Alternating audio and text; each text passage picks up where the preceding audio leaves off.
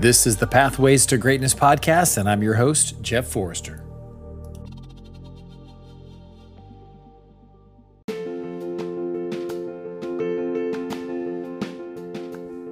Many of you that follow me on social media have probably seen me say something about Highlight Coaching and Consulting. So what is that? So what we do at Highlight is we focus on teaching teens and young adults, and that's 18 to 35, valuable life skills that we wish we would have known. You know, I often ask the question, you've heard me ask it on some of these episodes, of if you could go back in time to high school and give yourself 3 pieces of advice, what would it be? It was actually an episode that I had not that long ago. Well, these pieces of advice is what motivated and inspired Jessica to create the ETA program, to be able to pour back into teens and young adults, because if we can equip them now in things that will help them make better decisions, not only through their high school years, their college years, but these are things that are going to stay with them forever. So if you're a parent listening to this and you have a teen or a young adult, or if you happen to be a teen or a young adult and you're listening to this as well, is the investment that you make today will pay massive dividends in the future. So these courses aren't free. These programs aren't free, but they're very, very worth it, if you ask me, because it's something that I know that I've just had to figure out. And so if I can help shorten the learning curve from 35 to 40 years down to just a few years, how can you put a value on that? Anyways, check it out. There's a link in the bio, not the bio, in the show notes for highlightcoaching.com. I encourage you to go there, check it out, reach out with questions, and let's have a conversation. Thanks. Here's the episode.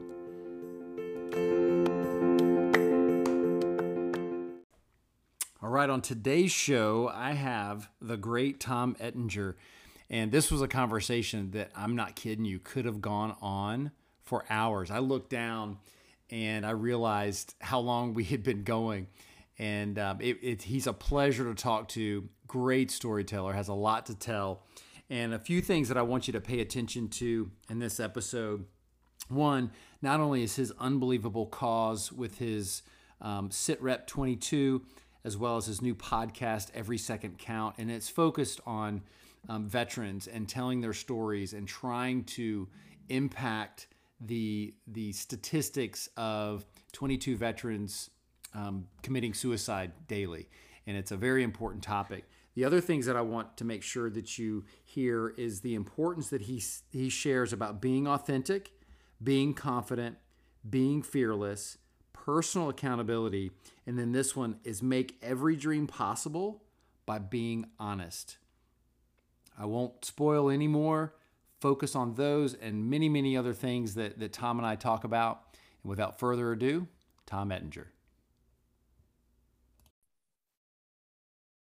It's much easier just to hit record, because you hear all these podcasts where people say, we talked for 15 minutes and we had so much stuff we wanted to share and we didn't even hit record. So I just like to hit record right off the bat. Oh, absolutely. And then you wonder what did they talk about the whole time? Exactly. It's like, don't you know you got to save the good stuff for the show? Now you started one, right? I did. I dropped my first episode last week, the Every Second Counts podcast, and we'll see where that takes us. Yeah. How do you like it so far? I know it was just the first one.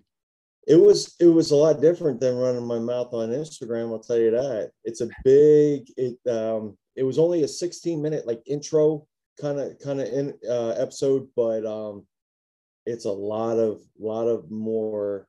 I could do it for an hour straight, just saying whatever, but having a thought process throughout a whole episode and be continuous and be able to feed that, whatever that episode is about the whole time. That's I'm gonna learn about that.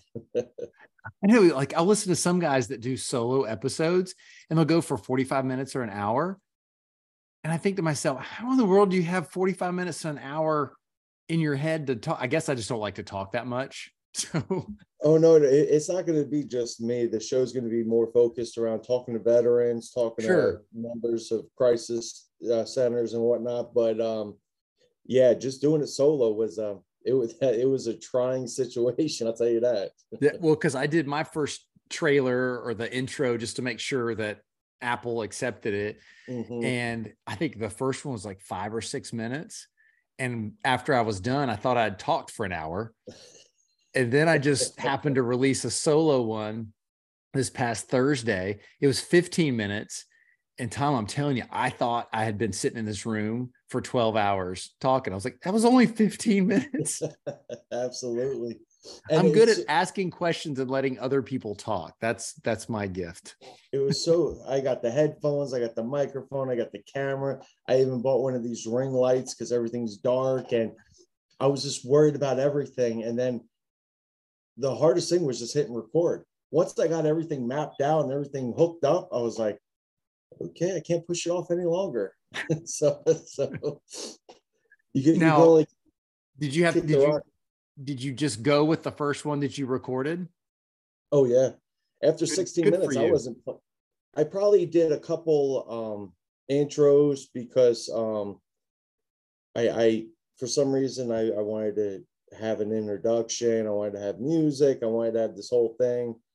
So when you're your own producer, you have to add the music, hit record, and I had the timing down right perfect. It was just that was the fun part, and hoping I hope it worked out good in the beginning. I'm sure. It's you said it a second ago, is you just had to hit record. And how many times in life do we get everything, like you said, around us, we're ready to go, and we just can't find the strength to hit record. Absolutely, I believe it's the procrastinator in all of us. I think it's a natural tendency, and with age, it comes with more time. You procrastinate weeks out, days out. Once you get a little older, you start pushing things out. You're like, yeah, I'm going to do that until you actually have to toe the line and do it, and then you knock it out, and it's like, oh, that wasn't that bad. Yeah, exactly. Well, that's what I did with this is that, we have all these people around us. We run in very similar circles that all have these really good podcasts. And so I was almost paralyzed of trying to make the perfect intro, trying to make the perfect outro, the best music, and then how would I produce it? And finally I was like, forget it. I'm just doing it. You're going to get it. And I was joking with somebody. I was like, you're going to get nose hairs, pimples, even though I don't do video, but they're just getting the good, the bad, the ugly, because I just have to put it out, because I would freak myself out and would never hit record if I was so worried about the production value. Absolutely. And you lose the realness in it, a little bit of it. If you're trying to make it too Joe Rogan-ish, if you're trying to come out with the best podcast and you already listen to a bunch of podcasts, it's kind of, I understand the same feeling. It's like, I'm going to put it out and I hope people listen to it. But if they don't, I'm okay with it, which we're lying to ourselves. There's a purpose to it. There's a point. And I think that's the fear of starting, of hitting that record button, is that anxiety that builds up before everything. I believe we cast these images in front of us of realities that probably play out that never even happen. That they give us that fear before we even go and hit record.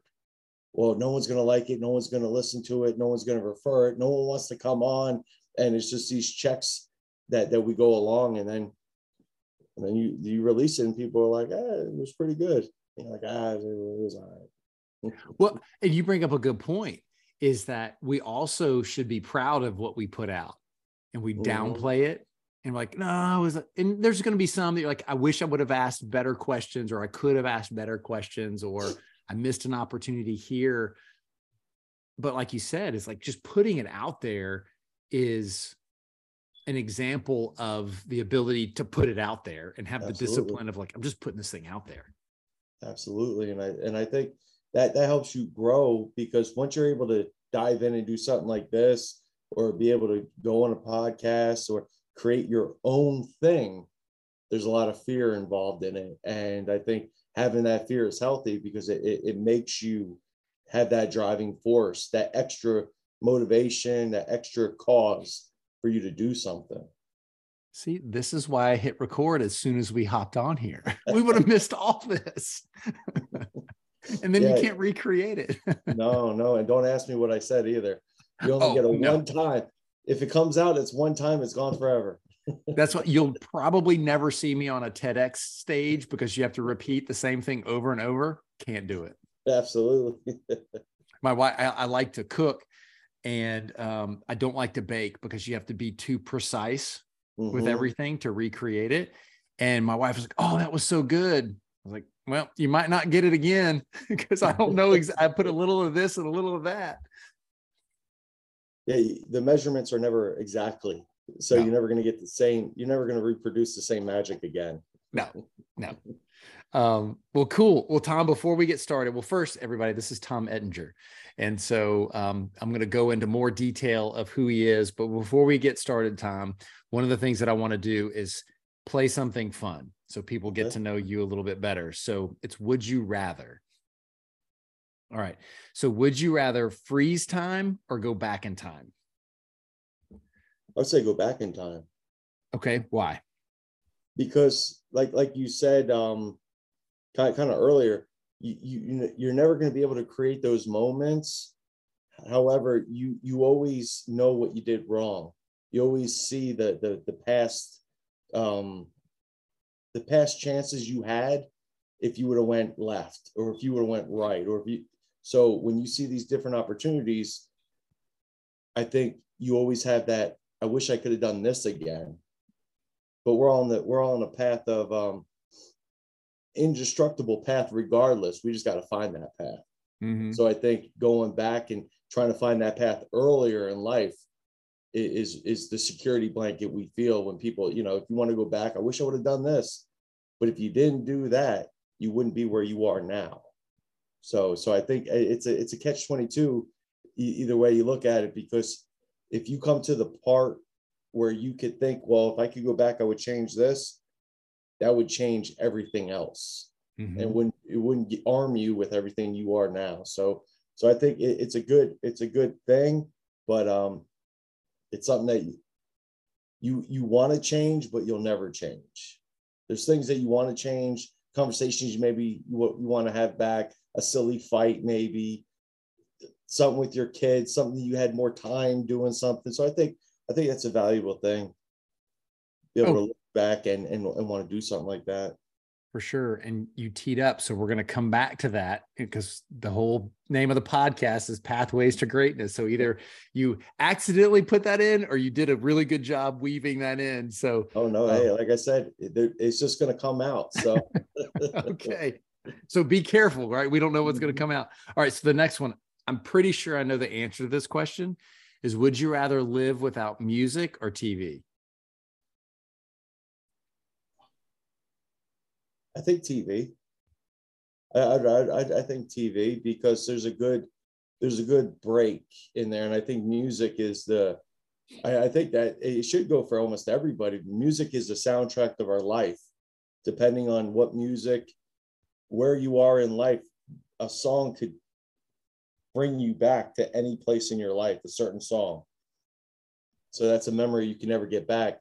TV, you can forget, you could record, you could go back, but music is a soundtrack to your life. So I don't think you could ever get away with music not having it.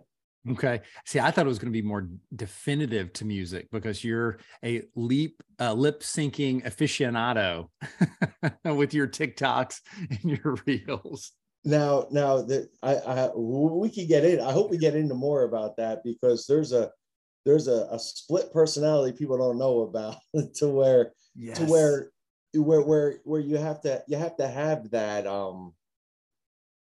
that vent, that cracked window no one knows about, that to where you could just do whatever. Because we'll continue on, because I'll talk the whole time. So that's okay. Hey, look, I literally, the only questions I wrote down were would you rather questions. So, right. Okay. So the last one is, would you rather have pizza or tacos? Pizza. What kind? Anything from the Northeast. Okay. Meat lovers from the Northeast, it would have to be a good pizza where the grease touches your elbow. If you tilt that pizza and that grease don't go down to your elbow, give it back.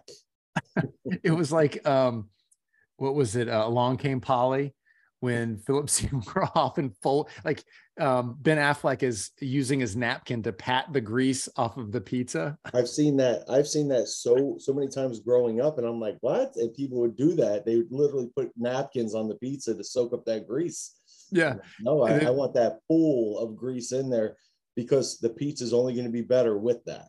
Yeah. Well, Philip Seymour Hoffman, if you didn't see the movie, and you're listening, is that he folds his slice of pepperoni and holds it over his other slice, and like takes Ben Stiller, his pizza, and drips all the grease onto his pizza because he doesn't want it wasted. So it was great. Well, cool, Tom. So everybody knows you're a husband, you're a father, you're a Marine, you're a podcaster, you're an influencer. And so you've done so much. And like virtually everyone that I've had on the podcast so far, we've crossed paths via social media. And I've been following you, and I think we've been following each other for well over a year. And it's been a lot of fun to see the growth that you've had. And hopefully you've seen the growth that I've had over a year, which is always good when you see people progressing and not regressing. But I'd love for you to just give the listeners a little bit of your background of who you are, where you came from, because it's a very interesting and powerful beginnings. And that leads into what you're focused on and what you're doing now. So I was born in New Jersey. I come from New Jersey. Parents, sister, low income, probably growing up, nothing big. 40 to 50 grand where I lived was a lot of money. If your parents made that. So back then, easy, good childhood, nothing crazy. My parents, they worked a lot. My dad worked nights, and easy, not a lot of moving around. Same local kind of area, different towns maybe, but grew up, went to high school. My dad did boilers. He did boilers for about 20, 30 years. And then when I went to high school, I went to a technology high school. A lot of places are different depending on where you live in the United States, but it's a VOTech school, to where you do half and half. And I did HVAC, and that's when my dad did a transition to HVAC, and that was going to be the goal. That was going to be the plan. Graduated high school, jumped right into an HVAC job, and was working all summer. And it wasn't the dream job I thought it would be. It wasn't as fun as I thought it would be, and the paychecks weren't as much as I thought they would be. So I already had my wife was my girlfriend at that time, and she had two brothers that were Marines at that time, and he had to be in probably around 30 years. He was a senior Marine reservist at that time that lived down the street. So it was a lot of influence, but not a lot. I didn't have a lot of family members that joined the Marine Corps or anything. So after a while, I sat down and talked to this gentleman that lived down the street, and I asked him why he joined, and he joined during Vietnam. So I said, "Why'd you join?" He said, "I was mad at the world." And I was like, "Yeah, me too." So I went and joined the Marine Corps, and then that was it. Joined the Marine Corps, got married when I was 19, bought my first house when I was 19, had my first daughter when I was 20, and she's in her third year of college now. So a lot of jumping around. I have 3 children now. My second daughter is about to graduate high school and go to college, and then my son's in 8th grade now. Did 20 years in the Marine Corps. Started off in the aviation side of the Marine Corps. I didn't want a combat type job. Not that I didn't want one, but my brother-in-law was infantry, and that was the advice he gave me. He goes, do something else. So I was in the aviation. I was in there. I deployed 2004, came back, went to a non-deployable unit, and then got flagged for recruiting duty. So back then, and it's pretty similar now, if you get flagged for recruiting duty, you go. Not a lot of choices, because it's one of it's looked at as one of the worst jobs you could have in the Marine Corps. Is it really? It's one of the hardest jobs in the Marine Corps, I would say that. Sure. But it's a job to, no matter what every Marine's a rifleman, but every Marine could also be a Marine Corps recruiter. But not everyone's meant for that. Not everyone's meant to talk to random, people from 18 to 28 and ask them, and tell them about the Marine Corps. Plus, this is during the plus up. I went on recruit duty 2007 in Philadelphia, and this was the plus up. The Marine Corps was going from 185,000 to 202,000. So that means a lot more people joining, a lot more people after 9/11 coming in, and all the branches were trying to plus up. So it made for working a lot different. So I guess, what was it that made them want to flag you to do recruiting duty if it's not so glamorous?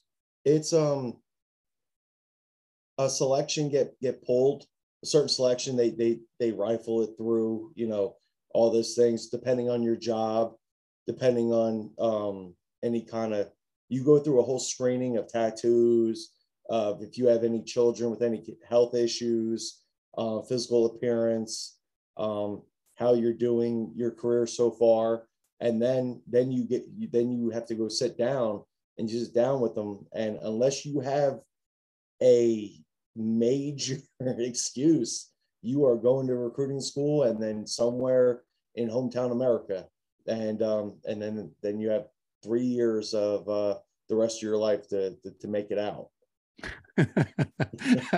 Sounds like a Shawshank Redemption story. It is. I mean, in 2007, when I went to Philadelphia, I was a recruiter. That's when they were shooting cops. Like Philly was it's probably the same damn way it is now. When you think about it, it's probably the same way it is now, but it was a lot different. But I wouldn't want it any other way, because I was put in a position to where I was able to take people from that environment and put them in a different path of life. Because when you're able to sit down and talk to people and explain certain things and how the Marine Corps could help them, you always see the dress blues, you always see certain things of each branch, but you don't know the intertwinings of it. You don't get to see it. So when you can sit there and have conviction and actually just talk to someone and show them how you can change their life and what you can get out of it, with no promises, just a chance, that changes. So I was there for 3 years. I was a recruiter, and then I turned out to be the boss of that recruiting substation. So you have recruiting substations all over America, and so I was in charge of that Philadelphia substation. Then I got orders to go to San Diego and work with the Osprey. That when I came back from Afghanistan, I got put in a non-deployable unit, and that's when they were changing the CH-46s, the Marine planes, into the Ospreys. So I was there for all that testing and evaluation, and because I had that experience when I left recruiting duty, they were out in California changing those units out, flipping those units, and sending those guys to new schools and everything. So we were standing up units to send them out to Japan, and that was not in the plans. That was not in my plans. Yeah. They told me, we'll do this for 2 years, and then we'll stand up a unit, and then you'll take it out to Japan. And I was like, no. And so I enjoyed recruiting duty. You could call it a love of PTSD, because once I went back to the Fleet Marine Corps, all you talk about, drill instructors, that's all you talk about, recruiters. If you find someone that did recruiting duty, you understand each other. Like someone in AA, you understand what they're going through.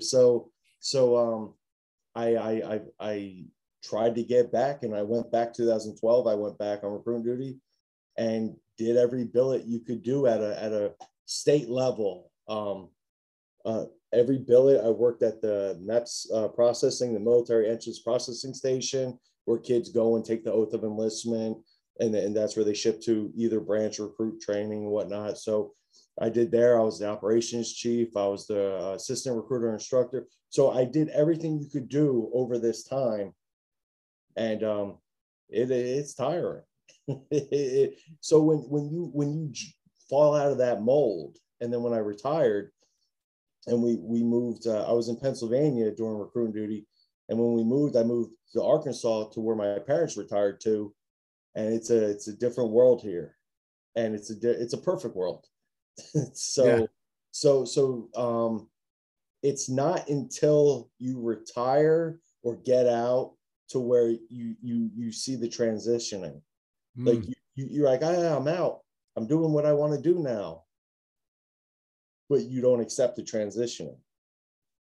It takes time to factor things in and out, and to recreate new memories, new things. And I want to say you have to reacquaint yourself with who you were. Okay. With your family and your children, because while being on recruiting duty, on face value, it would look like, we just did this, but there's a lot of training. The Marine Corps is the only branch that sends people to a recruiting school. And with that, you learn, you can learn like a sales language. It becomes very sales, but if you utilize the sales language the way it was meant, you get the best out of people, because right. you're able to ask the right questions. And the sales is a lot different than used car salesman, or you're trying to get the TV, or there's you're working at Foot Locker, you're trying to sell these shoes. There's a lot difference when you're selling 4 years of your life to a branch while we're at a war. So the whole time I was on recruiting duty, we were at war. So I've talked to a lot of people. I'm sure. A lot of people. And you mentioned it just a second ago, so it went back to a question that I had, is what were some things that you learned in recruiting school that you still use today that other people could find value in? I believe it's being authentic and talking how you are. How you are. Me running my mouth on Instagram and talking, that has to start from a place. You know what I mean? That started from me starting 75 Hard.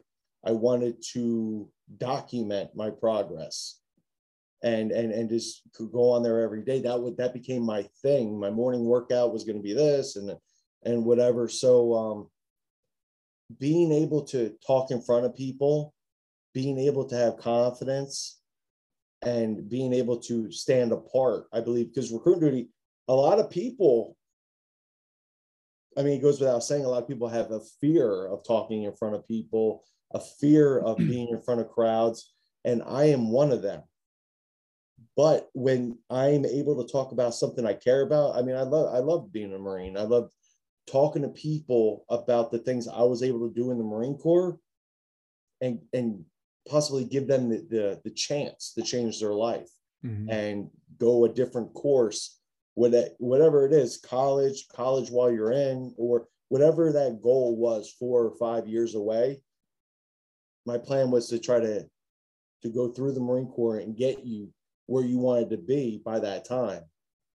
What happens is they become adults extremely fast, like I did. And you get out of recruit training, you get stationed somewhere, and you are an adult now. So you have to start making adult decisions. So I think people that join, they join for the right reasons, the wrong reasons, but it's all on your own personal accountability to drive, because 4 years is a long time. I could get you through 3 months of recruit training, but I can't get you through 4 years. That's where it comes on self-reliance, self-discipline, self-direction. So I think that helped me the most, being able to be just me. They want you to talk a certain way, act a certain way, but I'm just a guy from Jersey, so I'm just gonna give it to you the same way it was, and you could receive it or you cannot. I mean, there's a difference between the schools. You had the ghetto schools, you had, you know, the inner schools, and then you had the other schools, and there was a big difference in the education. There's a big difference in test scores. There's a big difference. So you try to make every dream possible for what that person is capable of doing.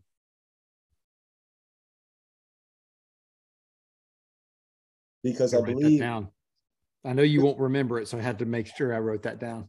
Because I believe, you know, when people join the military, they take the ASVAB, the Armed Service Vocational Aptitude Battery Test, and that shows, you know, what your intellect is, what you're good at, mechanical, electrical, whatever it is. And people, they might want to be an astronaut, and it's like, hey, that's not in the cards for you. Your aptitude's not there. I want to be an astronaut, but guess what? It's not there. So what can I do that I'm going to be successful at? And a lot of people, you know, they get butthurt over it because it's like, hey, that's not in the cards, but this is how great you could be going this way. You know, using the tools that are available that God gave you. Like, this is it. This is what I'm able to do. And our job is to try to identify that. Well, and what I want people to rewind and listen to, and if they don't rewind, that's fine, is the thing that I got, the things that I took from what you shared is being authentic, being confident, being fearless, personal accountability.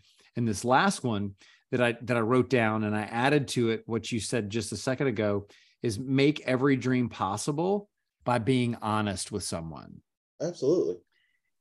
And that stood out the most to me, because how many times are we being told within the media, social media is guilty of it, is make every dream possible, even if it's not in the cards.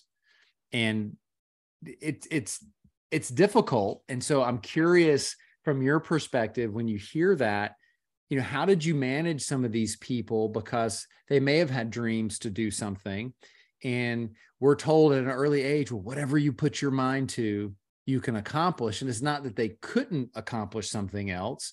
How did you manage people through that? Because I know that could be very applicable to people's lives right now. I think it's being able to show somebody that what they desire is achievable. However, it's going to take a lot of work. Like, I had a lot of kids that couldn't pass the practice test. It just wasn't there. It's a 10th grade test, and you had seniors and you had cops. I mean, I had grads, college students that couldn't pass this test. So, hey, you can go to the library, go to Barnes and Noble, whatever, buy the ASVAB book, study. Those are the people that are going to be successful. Those people that do the work, those people that plan it out, as we talked about earlier, setting up the camera, those fail safes, and knowing that you're going to fail is not an option. So when I was trying to talk to somebody, there wasn't an option that they weren't going to join. It was just, what can I do to rip their soul out, to say, you know what, this is your nowadays it's all about the why. What's your why? I'm talking, what's your purpose? What are you trying to do? Because it always turns, recruiting gets a black eye from everyone, from all branches, because it's body snatchers. You just want kids to join, but yet we're at every parade. We wave to everybody. We thank everyone for their service, but not my kid. You know what I mean? Generations on top of generations, but not your sensitive child. Roger that. That's good to go then, because the Marine Corps don't need your child. You know what I mean? The Marine Corps is different. We only want the best. So I'm not here to make your Call of Duty dreams possible. I'm here to talk about life. So I think being able to break someone down to their core, So you would talk to someone and find the language that we use. You would want to find like, and I'm going back now, but like the need behind the need, like what was their motivators? What were their needs? What did they need? And what did they have? What was the vehicle to carry them from here to there? And identifying what they had and what they didn't have. Like, number one thing is means. I argued with parents forever. They wanted to send their kid to Philadelphia Community College. It's like $1,500 a semester. But what was the goal to go to a university? Do you have the 40 grand? I mean, you're paying for your kid's college. Roger that. That's good. But how are you setting them up? Mm-hmm. They're going to get their associates and they're going to go back working at the movie theaters because there was no goal set up. There was no means accounted for. So coming up with those plans with somebody where you control the time, you control the effort, and you have to control the motivation towards that goal. Because everyone, like I said, it becomes cool at that time. Everything becomes cool at that time. Like you see a cool run on Ultra Sign Up. I'm going to do that. You sign up and it's like 8 months away. You maybe you delay your training, or maybe you got hurt, or whatever the case is. The closer it gets, you start coming up with excuses on why you're not going to be able to be as where you're at. And I think being able to identify that was huge for me. Being able to identify missteps, misconversations, where their parents, like you said earlier, are leading them astray. Like, hey, that's not possible. Like you ask them, like, hey, look, even if they needed parental consent, I love talking to the parents and just painting the picture. Like, this is where it's at. But is he going to go to Iraq? Is he going to do this? I can't tell you. I can tell you this. I can tell you the next 2 years on what's going to happen and what's going to be available for people. And I think people now rely too much on social media to tell them what they need to do. They rely on too much of an outside influence to where being authentic is not real no more. So I think talking to people, making people do what you want them to do per se is caring. If you care, if you're having a conversation with someone and you care for them, you're only going to give them great advice per se. Mm-hmm. Do you see? Go ahead. Sorry. No, and that's only going to lead them further. If they don't have the self-confidence, but they have you as their cheerleader, that's what goes a long way. Because once you get someone to believe in that idea, if you don't keep stroking it and keep pushing them towards that idea, that's a 5-second idea. It's exciting. It's like if someone buys a lottery ticket, when it's one of these $1 billion ones, and right before they call the numbers, you come up with these ideas like, what if I won? You're not going to win. You still bought the tickets, and if you do that or whatever, and then when you lost, you really lost. You lost when you bought the ticket. But in your own thoughts, you could trap yourself in thinking that. So having that additional cheerleader, someone else to cheer you on along the way, I believe it helps. So I'm a huge believer in takes support. That one person. Takes that one person to it's either you or someone in their world to turn them to get someone to feel motivated about something and have a purpose. And I think we go around bouncing from purpose to purpose until you get locked in. And once you get locked in, then it becomes smooth sailing. What type of impact would you say that the recruiting school and the things that you learned in recruiting helped you as a parent?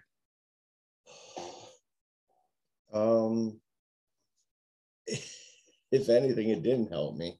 I mean, I could get information out of my wife, out of my kids, by asking certain questions, and my job was to listen, to get information to use.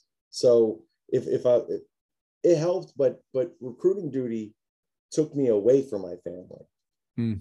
So there's always that mix. There's always that mix because we always complain about it. And every job I've had, before the Marine Corps, after, you always complain about what you got to do, or you're always complaining.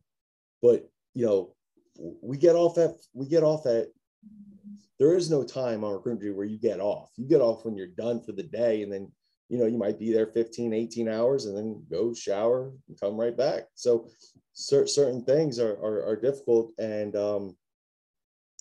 I feel having that, you at the end of the night, everyone's sitting around, no one wants to go home. You have that camaraderie right there, and you're all just beat down, and we got to get ready for tomorrow. That drive, that constant pressure, that chaos, I love it. I float in chaos. That I need something done quick. I love that intensity, and it's good and bad.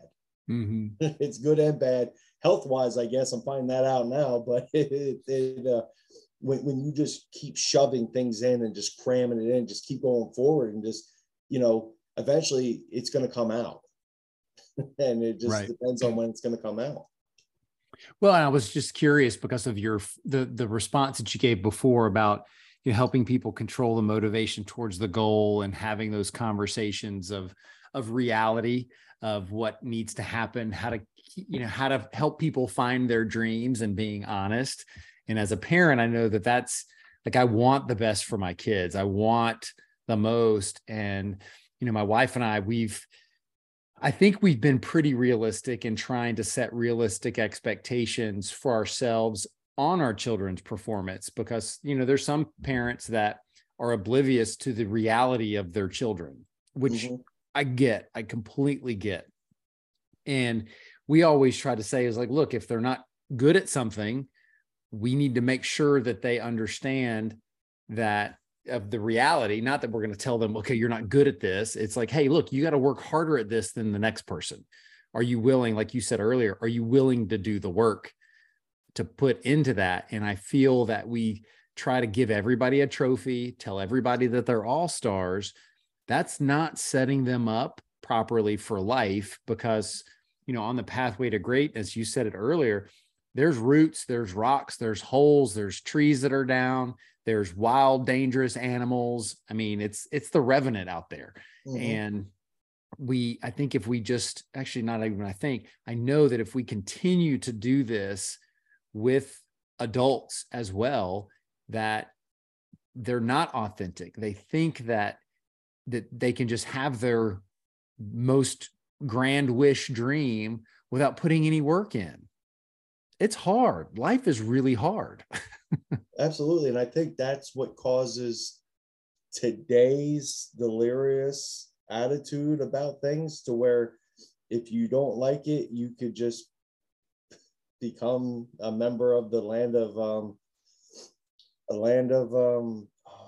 drawing a blank, land of make-believe. When I want to do this today. My daughter wants to identify as a cat today. Or, all right, roger that, good. All right. So, it's like we see all these things, but what's really masked is the emotions behind everyone gets a trophy. But when that kid doesn't get a trophy, or he gets his heart broken, or sudden anxiety actually hits him, or he gets put in a depressed place, or something happens in his life, they're unable to react to it, because everything's been glorious, everything's been great, everything's been perfect. So when they have to deal with reality and wins, losses, pain, happiness, emotions, it changes. I believe it changes their life permanently when you take that away. Just like immunizations, if a kid don't get immunizations when they're born, they get sick. If a kid don't get hurt when he's growing up, he's not going to know pain once he gets older. So you have to have the skin knees, that you got to break something, fall out of a tree. Something has to happen to where you realize, what, life is painful, and I have to be on eggshells, because at any point something could break. So I got to stay hard and keep moving forward with it. Right. So along those same lines, you talked about earlier about being authentic. And what you were just sharing is that when things get bad, most people don't have an outlet, a positive outlet, or an outlet that gives them joy. And you said earlier when you were talking about music and what you do and lip syncing, that was your crack in the window. So I love that analogy. And so I want to share that, because on the pathway to greatness, like we just talked about, is that there's a lot of stress, a lot of anxiety, difficulties that happen. And if you don't have a positive, fun, healthy outlet, you're only going to turn to the negative, or you're going to stay in that depressed state too long. So tell us about your lip syncing ability and your music videos on social media, because they're great. I shouldn't have social media, just to say, let me just start off that I shouldn't have any outlet to the real world. No, I should stay exactly where I'm at, in the woods. But I think I have fun with it.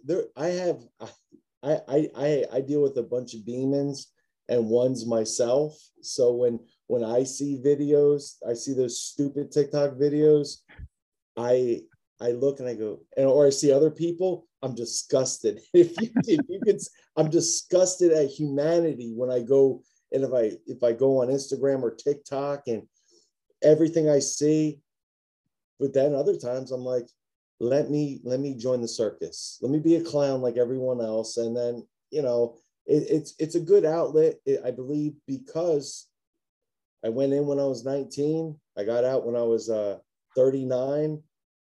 And you lose that innocence.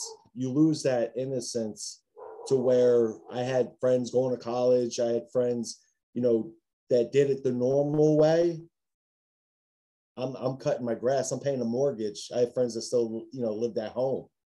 I had friends that were doing other things, mm-hmm. and I'm sitting there raising a daughter. I'm married. I have, a career. I'm doing things. So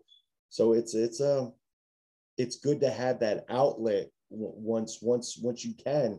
And it's horrible. You listen to 3 to 7. I know you do. It's horrible because that's like a structural life balance. If Chad says TikTok is dumb, it becomes dumb to you. if certain things, but then you get involved. You gotta have a fun part. I believe. I think you have to have a part to where you can laugh at yourself. Like, yes. You said something in the beginning, and it drives me nuts. You said influencer. I did that on purpose. I am only here to voice awareness for veteran suicide. And if I get on there and people say it, if they do, they don't. You fall into, I believe you fall into traps, and you start thinking things to where if you don't become humble, or you start thinking like, yeah, I got all these followers. I had 200 followers 2 years ago. That means nothing to me. You know what I mean? Like, people get on this kick on who's following, who's subscribing. I see on Instagram people say, subscribe to this. Why? Why am I going to pay you to watch something on a free app? Things like that are just silly to me, but I feel you need that outlet. You need to be able to exhale sometimes. And if you take yourself too serious, you're as bad as if you didn't do it. Yeah, you have to smile. You have to laugh, because again, life is hard and it deals right crosses and uppercuts on a regular basis. And if you don't have that ability to smile and laugh at yourself, for me, is once I was able to do that on a real level, and not as a protective hide behind it kind of way, I took all the power back. Like, I took the power back from all those demons when I could laugh, because like, well, what's the big deal? I'm not that important. I'm not perfect. Nobody's perfect. And there's still elements of, self-esteem and things in my past that freak me out. And I'm, quote unquote, sensitive about, but by and large, I'm just owning so much stuff. And that's, what you said earlier, it just creates an opportunity for us to be strong and be confident in who we are. Like you said, being authentic, being confident, and being fearless. How many people wouldn't do what you did and do of doing a lip sync because they're afraid of what other people will think? Well, it depends on who you talk to. It seems like not a lot, but I mean, I think in my position, I think there's a lot of people that served in the military or grew up around a certain era, and you're so hateful towards it. Like if I just hated everyone on TikTok, just hated it, and it wasn't enjoy, like I got no joy from it. Why do I have it? So if you have something, either Facebook, Instagram, Snapchat, Twitter, any stupid thing like that, any social media, and you don't enjoy it and it drives you nuts, get rid of it. Like that lady that's, if it doesn't bring you joy, throw it out. If you haven't worn it in a year, throw it out. Like if you're doing things in your life that currently are not bringing you joy, stop doing them, except for it's work. And that should bring you joy because you have lights on when you go home if you're working hard enough. So do things that bring you joy every day, and you don't fall into that pit of despair of poor me, because I think that becomes the first whisper in everyone's mind, like, poor me. Why not me? Why does someone else drive that? Why does someone else make this? Why do they have that? I'm good with what I got. And when you come to that realization, I think that's where the puzzles start the pieces get in there, but it starts forming the picture better, and you start seeing it better once you see what you have and you're grateful for it, and you don't need more. You don't need more. Mm-hmm. So I was always big. New CrossFit shoes came out. Go get them. At Hoka, new speed goats. All right, I'm gonna go get them because that's gonna make me motivated to go run, because I need these shoes. And once you find no joy in those things, then the older you get, I don't need 20 pairs of shoes. Maybe I just need these pairs, maybe these couple pairs. So you start breaking it down and realizing what you have is important, and it helps your life revolve every day, and just keep everything that's within you, everything that's around you. And once you're content with that, then I think then you can find true happiness. Mm-hmm. If you keep finding something that's wrong, you find complaining about things. So me being away all the time, when I would come home, my wife she ran the house how she ran it. But it was always when Tom went on his, why is it like this? Or why is it like that? I wasn't home. I should just be happy it was that way. You know what I mean? So once you're happy with what's going on, and knowing, things are going to be good, things are going to be bad, I'll just be good and find the good in things. Yeah. What would be, and this is absolutely fantastic because it's so up my alley of finding joy, and it comes with maturity. I'm the same way, is that, again, you think of all the things that we thought we needed to do the thing, but when we really boil it down, I mean, you look at basketball players in the 50s, they ran around on Chuck Taylor All-Stars. Like they didn't need these big cushy shoes. And you have these runners back in the day that did all that.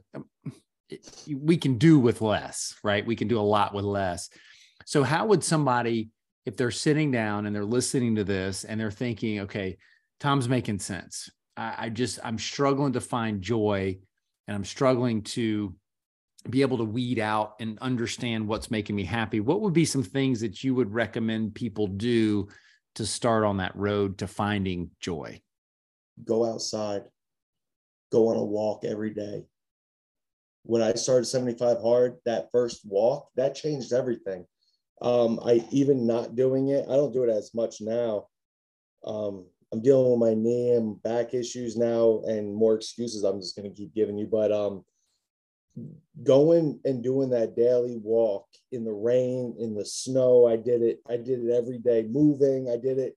And that outside, that clarity, it started, with a podcast, it started, and then goes to silence. You're just out there walking for an hour, maybe a mile, 2 miles, 30 minutes, 45 minutes. And you're just looking, you're just constantly thinking.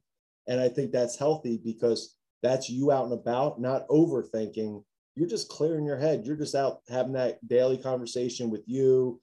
It could be with God. It could be with situations you're dealing with that maybe while you're walking.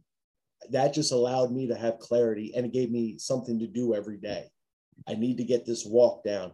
Why? Because I said it on Instagram. I have to go out there because someone needs a positive message today. And really, I'm just going to talk to myself. And that's what that was the need for me. That accountability, I said earlier, was just really me saying what my problem was, what my issue was, what I need to do, turning it towards a question, screaming it into Instagram world. And some people found it enjoying. They found the motivation, just like I would listening to Chad, Jocko, David Goggins. You hear certain people, and when they speak, things they say, they hit chords in you. So some people find that enjoying, and I think for me, being able to go out and like I said, I started with a podcast. Find something that brings you joy, you listen to, and then just get out there every day, and that allows you to find more about what to be positive about, because you're just out there doing you. Now, if you live in a highly populated area, go to a park or whatever the case is. I just walk on a dirt road that no one lives on. Did you ever take your goats for a walk?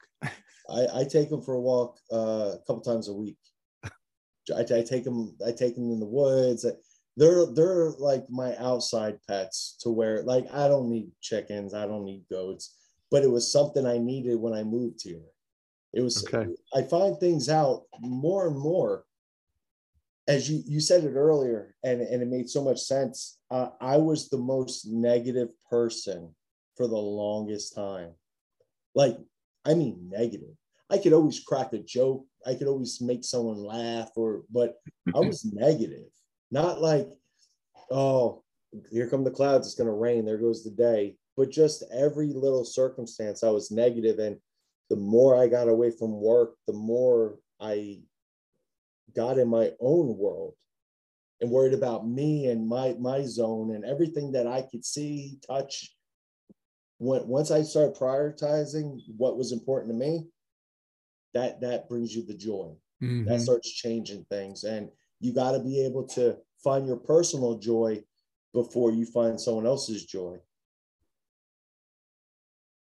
Because if not, I think it was Jocko put out a podcast. This is a couple of years ago now, but he had just good.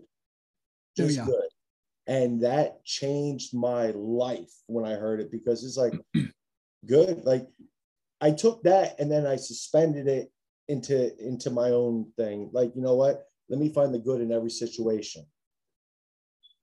I got a flat tire, but I didn't crash my truck. You know what I mean? Like, if I could find a positive, and we're at work and we're doing something, because I work part-time at the state park, so I don't lose my mind.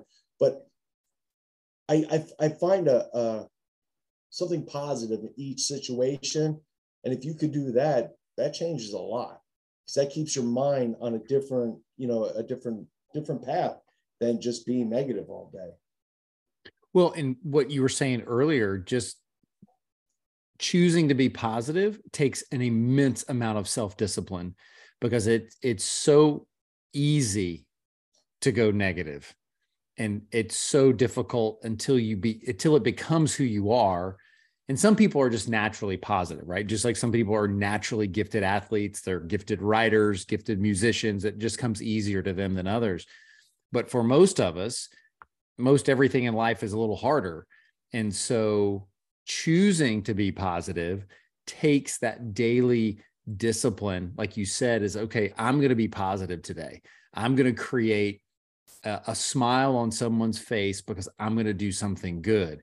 And so when you were talking about finding joy, the things that I wrote down, because I'm doing this because I want people to hear what you're saying, is that if you're looking for joy, first go outside, creates and generates clarity.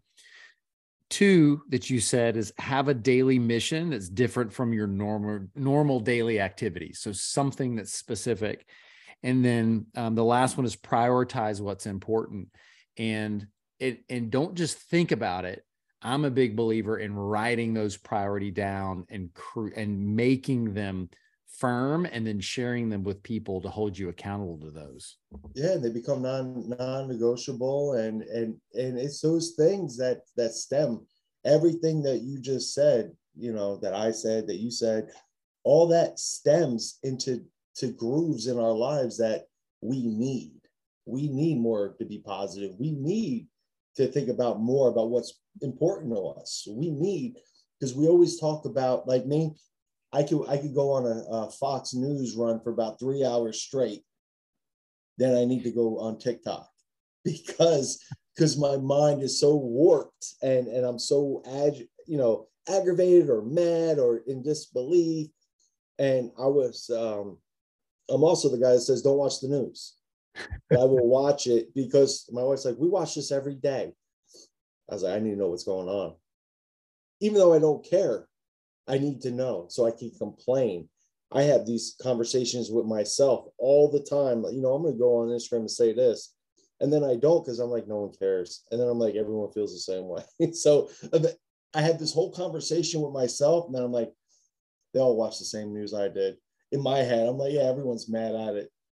Just keep your mouth shut, don't say nothing. so it's those things that I feel, everyone doesn't take enough appreciation of what they have every day, and searching that out daily.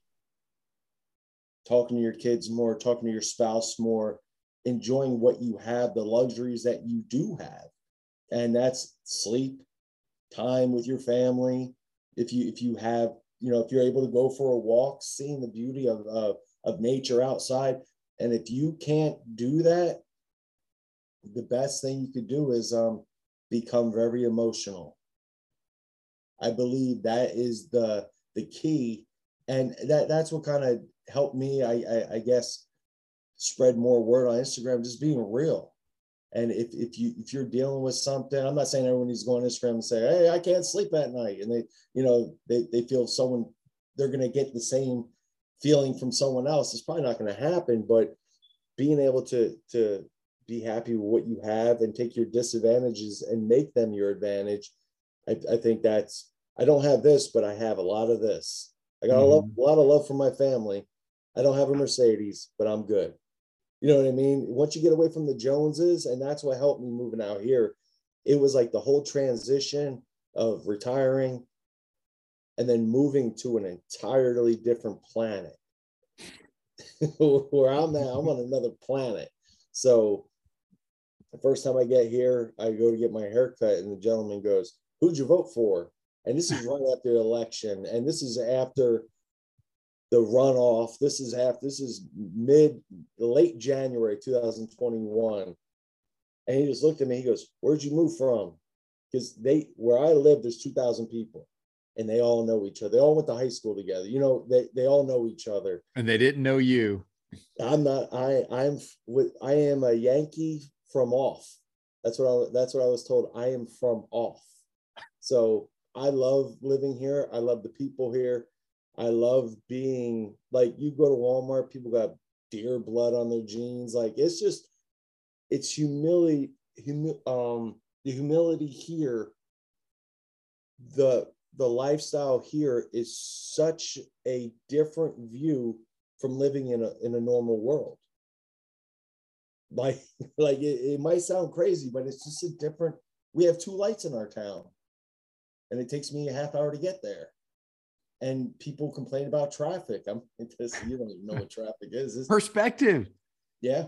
It's perspective, and because you go one place and they talk about traffic. I remember when I lived in the previous place where I grew up, is if like where we lived and going downtown was 15 minutes. Mm-hmm. And we would sit there and ask our friends, like, would you want to go down to eat? And everybody would be like, oh, no, I'm not driving that far to go eat. And then now being in Orlando, everything's like 30 minutes away. And somebody will like, would you want to go? I was like, sure, I'll be there. Or football practices or something, some kind of camp is 45 minutes away and we have no problem driving 45 minutes. And before we'd be like, ooh, that's like a road trip. I'm gonna have to pack food and extra water if I'm going 45 minutes from the house. Absolutely. So it's perspective. It's a wild thing to think about. And what you bring up is so important is you said gratitude and perspective, because gratitude puts everything back in perspective, is that it aligns you back to your priorities. Because if you're grateful for your family, grateful for your health, what else matters? I mean, nothing else matters. And when there's tragedy and you see things like natural disasters that happen, and then they say, yep, I lost everything, but I've got my health and I've got my family, so nothing else matters. But we forget that statement very quickly. I look at it when I see that on the news and in disbelief for the people that lose everything. It's like, nah, but you did lose everything. Your family's here and they lost everything too. That's how, see, so quickly I can look at it negatively, but no, it's not my situation. The one thing I did want to say is, like, I work with a guy, I'm 41. He is 38, 39. He has a phone. Like he puts the minutes on it from Walmart, and he doesn't even go on it. Like, he doesn't have social media, and it blows. He's never left the town, and it just blows my mind. Like, we're so close in age, and I'm on another planet. Like, he doesn't listen to podcasts. He does whatever's playing on the radio in his truck is what's playing, and it probably has a guitar and some country guy in it. So it's always like the people here are just so, like, I'm like, where I've been, places I've gone, I've never lived in a place to where it is Mayberry in a sense. There is, there's a lot of shops, people make their own stuff. I mean, so it's a perspective here. When I have to go to, like, we went up to Missouri, or we went up somewhere, and I go to a town, go see my daughter at college, anywhere where there's a crowd, I get real antsy and nervous because I don't deal with that no more. I don't have neighbors. I let my dogs just run. I have my goats. I don't deal with people. I might see someone drive by. That's it. That's it. There's no conversations. There's no, everyone marvelous. waves. Everyone waves. Everyone waves. Here, everyone waves to you. Driving down the road, everyone waves. But you didn't get that in Philadelphia? I did not. I did not. There was waving, but it didn't have all the fingers involved. No, there was no smiles at the end of those waves. Which is interesting. But look, I could do this all day long, but I don't want to run out of time, because I know that you have things to do, I'm sure, even though you just said you don't have a whole lot to do.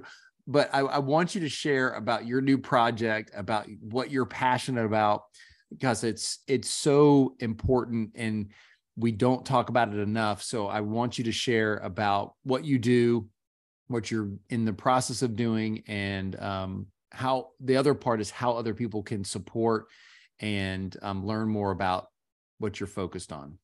Well, thank you for that. I just want to say thank you for having me on right off the bat before I even go into it, because any time I'm able to, even just from a story on Instagram, anytime I'm able to amplify my voice so more people can see it, to use it to help with prevention or awareness, it helps tremendous. I have started my own company, SITREP 22. SITREP is a term from the military, which is a situational report, where you break down the acronym is a SITREP. And SITREP 22, obviously, for the amount of veterans we lose every day, statistically.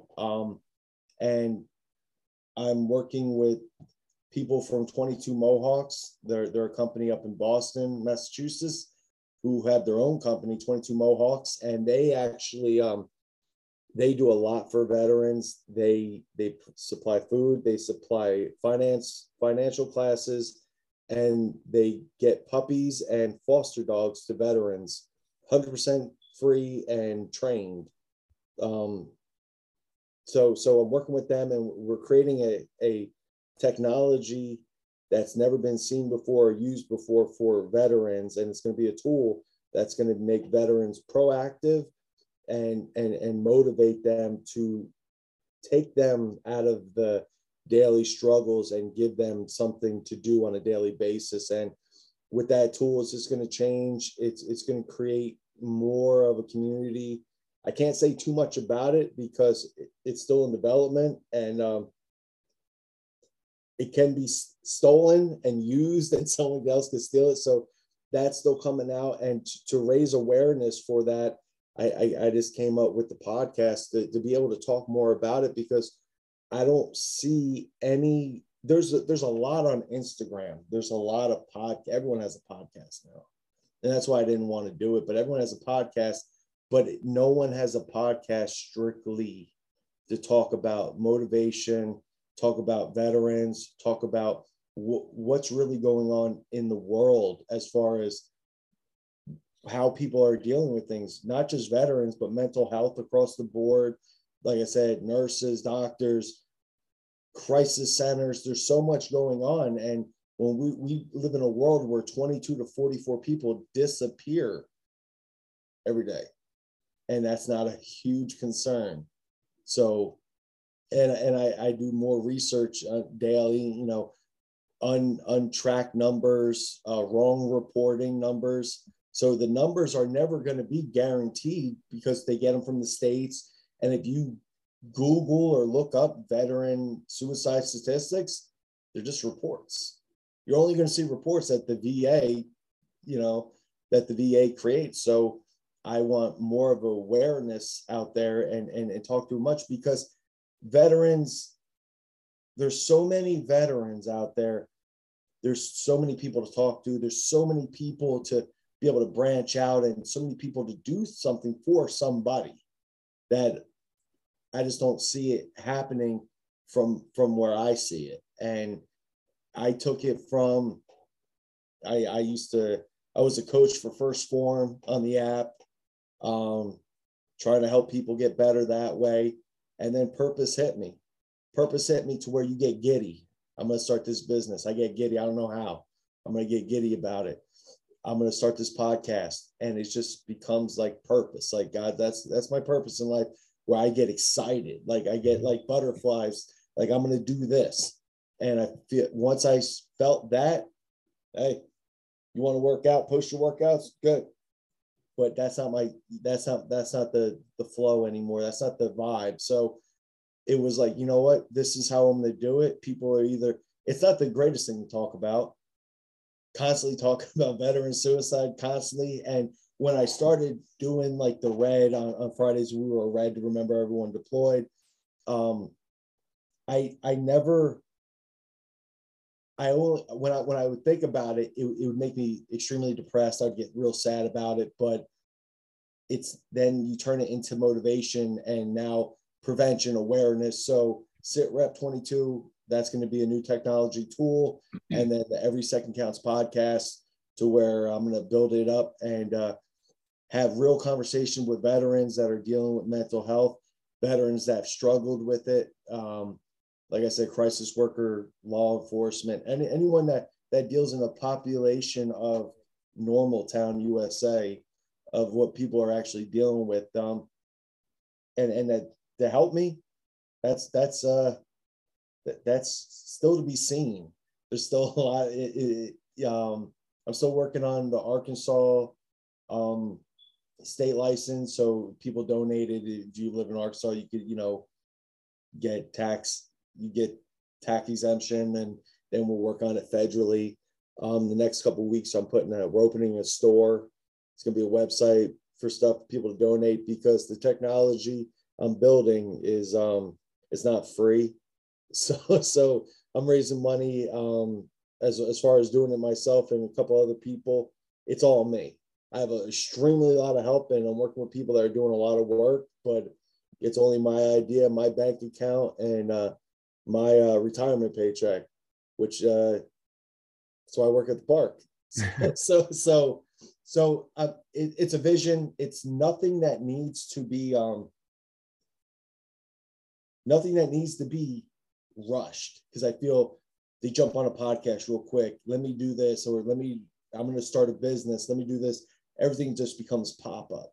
And I want something to have that's going to be something that's going to be there, a legacy for something. And the podcast, there's that plan is to run that until the wheels fall off, because that's going to be something now that I've included as part of a weekly thing now, to where I have to do it because there could be someone that's waiting for it weekly now. So that only stresses me out. The wind blows, the internet goes, like every little thing.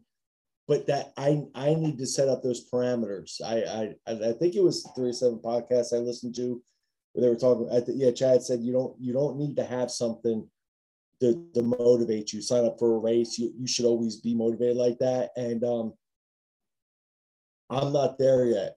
I need something. I need that fire. And this being able to go on Instagram and run my mouth and have fun with the goats and like this, be as authentic as I can. Like, this is it. This is me. You should want to be as authentic as you can, because when it's all said and done, you put your phone down, you're going to be standing exactly where you are. Right. And what's around you is what's most important. So I just want to be able to spread a positive message, because it's something that I deal with every day. You know, we live lives where nothing's perfect. I battle every day to find positivity in things. And it's only when I'm going to get on Instagram and say something, because all that is just whatever God puts in my mouth at that time. Whatever I'm going to say, it's nothing, preconceived, because I tried it. I was like, oh, that could be a good son. And then when I try to think about it, or it doesn't work.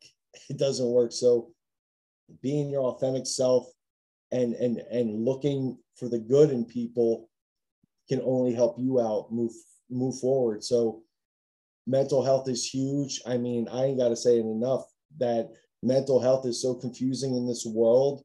I'm standing up for real mental health. Mental health is running rampant from state to state across this country on what you want to be called, to what you identify as, to what you wear. And that's not important to me. I'm worried about people not committing suicide. People right.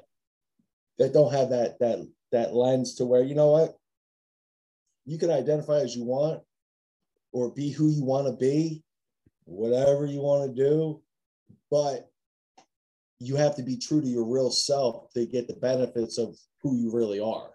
So if you're not true to your real self, you're never gonna strike gold with the benefits that the person that you are really gonna be.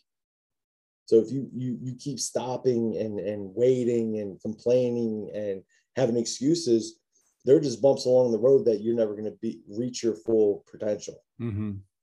When it goes back to what you said earlier about knowing your priorities and having those, that you're creating an opportunity to speak to those people that don't feel like that there is another day, that there is a light to the end of the tunnel.